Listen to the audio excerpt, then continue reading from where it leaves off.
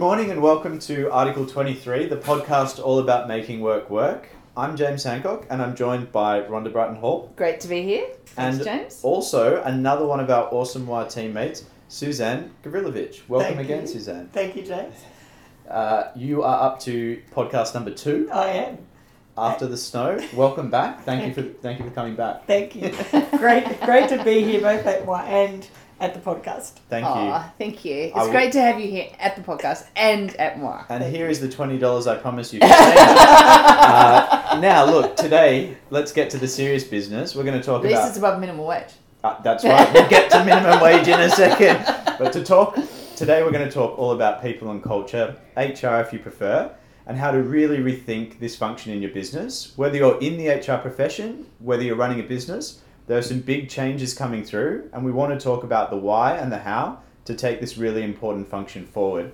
Before we do that though, minimum wage, let's have a chat about Deliveroo. Rhonda, take us away. Okay, Deliveroo, new case. It's just hit the news in the last couple of days. So Deliveroo, Canberra guy, he's an office worker by day, Deliverooer at night, for some extra cash. Yep. He's earning $8.50 a delivery. And after a while, he does the maths backwards and sort of goes, given the number of hours I've been working, I think I'm earning $10.50 an hour. Right. And he's in his 30s, so he's a grown-up, and he's got minimum wage for a grown-up is $18.93, and he's currently earning $10.50, so he's gone, I'm off to court. Yep. And the discussion is following the Fedora case, which, only a couple of months ago, or 2 months ago or so. Yeah, recent. Yeah. Very similar issue where people are arguing, oh, no, you're a contractor, and that's why you just earn whatever contract you agree to, as opposed to you're an employee and you earn a minimum wage. So he's off to court. He's saying, I am an employee, I deserve minimum wage, and watch this space and see what happens. Yeah, absolutely. And so this is clearly a gap in the gig economy, a few cases coming, and it seems like frequency coming up, so there needs to be a landing. But it gets us thinking about what the baseline rules are for the average worker in this. Can't wait to see what happens. Yeah, especially for these lesser skilled jobs. This is, I think, a goldmine for lawyers, but before that, someone probably ought to solve it. Yeah, totally agree. So that's Deliveroo and minimum wage. But today we're going to talk about getting the people and culture function right in the organisation. And we have to start by saying this is a function that we love. Yes. Yeah, we should start there. It's not doomsday. And we have to make that really clear. We do love not only the function, but the possibilities and potential of the function and how important it is that it does great work at the moment. So let's start with that. Yeah. And back to the agenda. Perfect. So we do have a little bit of an agenda to keep us on course. So we're going to talk about 3 things. First one, what does people and culture need to deliver? Second, what are the big gaps right now? And thirdly, what are some of the big questions you could ask about your function right now to get it right? So, to kick off, what does people and culture need to deliver? I think it's a short list of really important things. So the first one is must be compliant to the law. So minimum wage, national employment standards, modern award. There's a bunch of things that have been put in place, anti-discrimination laws, to say these things get us a baseline of fair treatment in the workplace. Everyone has to deliver them. Your people and culture functions should be, at a minimum, keeping you compliant to those. Yep, and so sort of absolutely to the point of some of those laws to keep people safe is the idea of fair treatment and psychological safety. So people go home as well or better than they arrived in the workplace. Yep. Which goes to... And part of that is about having a great experience when you're at work. So people actually want to come and spend their day with you. Yes, that's a novel idea. Yes. That sounds nice. Yeah. We're doing it already. And from that, so everything's compliant and in good shape and people actually want to turn up to work with you, which is pretty important. You've got to have a bit of a plan for the future. And I think the people and culture function is charged with what's our plan, what are we trying to do, who's the people who can do that work, where are they, have we got them, can we develop our team for the future? So we're a bit of a future face. How do we get the people piece right for the future? And part of that future plan is how we line up our workforce with society and, have a nice diverse workforce and be open to new experiences. Yeah. Yeah, totally. Yep. And I reckon most important, and we've covered a good amount of it, is loving the business and get people loving it too. And there's a few things in that, and I could just go straight back to the Happy Workers report from a couple of years back now, but I think it's absolutely still reigns true about purpose, relationships, and the agency we have in the workplace. Yeah, it does, and it also frames up where people and culture sits. Yep. Because what we should be doing is talking about that. Yep. As opposed to, no one ever says, I love my job because of the fabulous performance culture Yeah. process we have. Yeah. Like, no one says or I'm that. in love with that policy. I've Yeah. never heard someone Oh. say that except the author. Yeah, the questions we ask in interviews is something special. Like, that's not where people love their job. They love their work. Yeah. And so loving the business, the impact it can have, what it does, really important. I love that call out. Makes sense. So that's part one. Next one, what's going wrong? What are we doing wrong in people and culture now? So, policing. Long Policing Long list. Yeah. and Pause. controlling policies. Yeah. So, we don't want HR people to be the police in the organisation. That's not their function. Yeah. No, that's true. It's not helpful. Totally agree. My favourite, best practice, Yeah. is not always the right practice. I think we're always going, what are other people doing, and same, and comparing within our industries and stuff, opposed to thinking deeply about what would work for employees, what would work for leaders in the organisation, what does the organisation actually need from what we're doing, and making that feel as easy as it possibly can within the context, opposed to copying my neighbour. Yeah, I love the fact you talk about that. It is right practice for the organisation. It's so important. So, I think the next one that I'd say is going wrong is that we used to have this thing all the time. People would walk and say, "Oh no, I'm not a people person. I'm a business person." Like, you can be both. Yeah. A business is usually just a large group of people hanging out. Yeah. So you can be both. I think it's important you are. And people are, by definition, we're pretty messy. Yeah. But the good side of being pretty messy is that if you treat people well, they'll surprise you, and they'll do better than you ever expected, and they'll come good when you thought they wouldn't, and all sorts of things. So sometimes that people and culture function is about understanding the human condition and understanding the potential of people and looking after them when their lives get a bit crazy and messy, but at the same time seeing the upside when they surprise you and really leap up. Yeah, Absolutely. and I love that one of, I'm a people person, that's why I'm in HR, or, business person doesn't say that. I don't think they're that separate. I think they're heavily intermingled, but you hear it all the time They have now, to be which is, intermingled. you've got to be intermingled.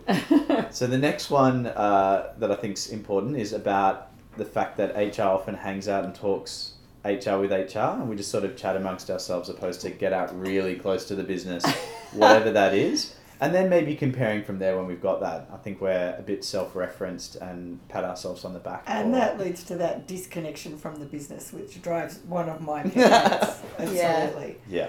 Disconnection from the business, disconnection from the people just hanging out together. Yeah. Yeah. And I think All on one floor, yeah, something like it's that. the one thing I dread doing the maths on is how many hours have I spent sitting in rooms talking to other HR people about HR. It's Yeah. like, I don't want to do the maths because it's going to be sad. Yeah. So Yes. best we don't do Too that. Best we theoretical, get out. not practical when that happens, I think. Absolutely. Yeah, theoretical, and also, as you said, self-referenced. You just talk about your own stuff to yourselves, as Yeah. opposed to say, is it useful? Does it work? Yeah. Does anyone want to use it? This is Yeah. a much more important question. Yeah, totally. Okay, so we made And it finally, to question Can I 3. can I add one Yeah, thing? okay, though? go The on. other one is not delivering. The Yeah, number of yeah. times that we're working with a client or a CEO or a chair or something, and the conversation about HR is they have lots of plans and ideas. They're very clever, but don't deliver things. Yeah. And I think you have to actually do something. You can't just explain, I work in the people space, it's really great, it's quite difficult, so I can't deliver. You actually have to do something that makes a difference. Yeah. Do. And get up in the morning, do something. Yeah. And I think that's a really important thing that's Yeah. going a bit wrong sometimes when people have very illustrious plans, Yes. but Yeah. not really delivering anything useful. Yeah, you'd be better trying something and getting it wrong, right, than just sitting there thinking about what you could do. Yeah, or do something small. Yeah, Do something totally. bite-sized that someone goes, oh, thanks. That's Yeah. actually helpful. Yeah. Yeah. Totally.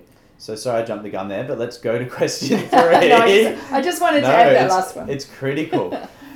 So with those couple of questions in mind, what are a few challenges or questions we could ask ourselves today to get people and culture right? I think there's a couple, and we always think about the whole topic Yeah. in swim lanes. Yeah. And so we put these questions in swim lanes too. So the first question is, what difference is people and culture, or HR, Yep. making for employees? Yep. And going back to the policing, so beyond policing, the policy, or checking, what are people actually checking with the business, what they need? Yeah. So what are they doing for employees? Yep. And then the second part of that, as Suzanne just described perfectly, is what support are we giving leaders? Yeah. Yes. So you're asking leaders to do all these complicated jobs as well as their normal day job to run the business, but Yeah. all these complicated things, what support are we giving them other than policing the policies and what have you? Yeah, and it would come through to the last one, which is how is your organisation better off? So they're the three kind of swim lanes you referenced. Yep. Employees, how does it work for employees? What do they need? Probably should be light touch, given no one goes, I really want that great HR practice to take up my whole week. They want to go, I want to do this job and I want that to work well. And if it Yeah. helps me find a great employee to work with, a great colleague, understand what they need a bit better, move Yeah. forward, build momentum, that's great.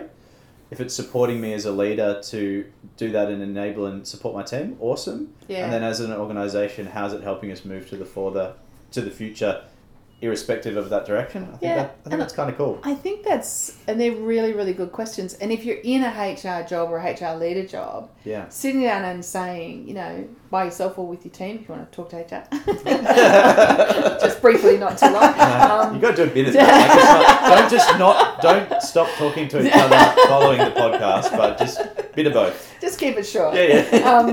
Don't get carried away. But I think if you sat down and said, what are we doing for employees? And you could list out 2-3 things that mattered, that actually made a difference. Yeah. What are we doing for leaders? 2-3 things. Yeah. And how is the organisation better off because we're here? 2-3 things. And if they were really valuable, Yeah. I reckon they're the right questions and the right assessment of yourself. Yeah. Sounds good. Love Yeah. it. Makes sense. Awesome. I reckon we're nearly at time for today. Thank you very much, Rhonda and Suzanne, for coming back. You're welcome. What are we going You're welcome. Thank you. What are we talking about next week?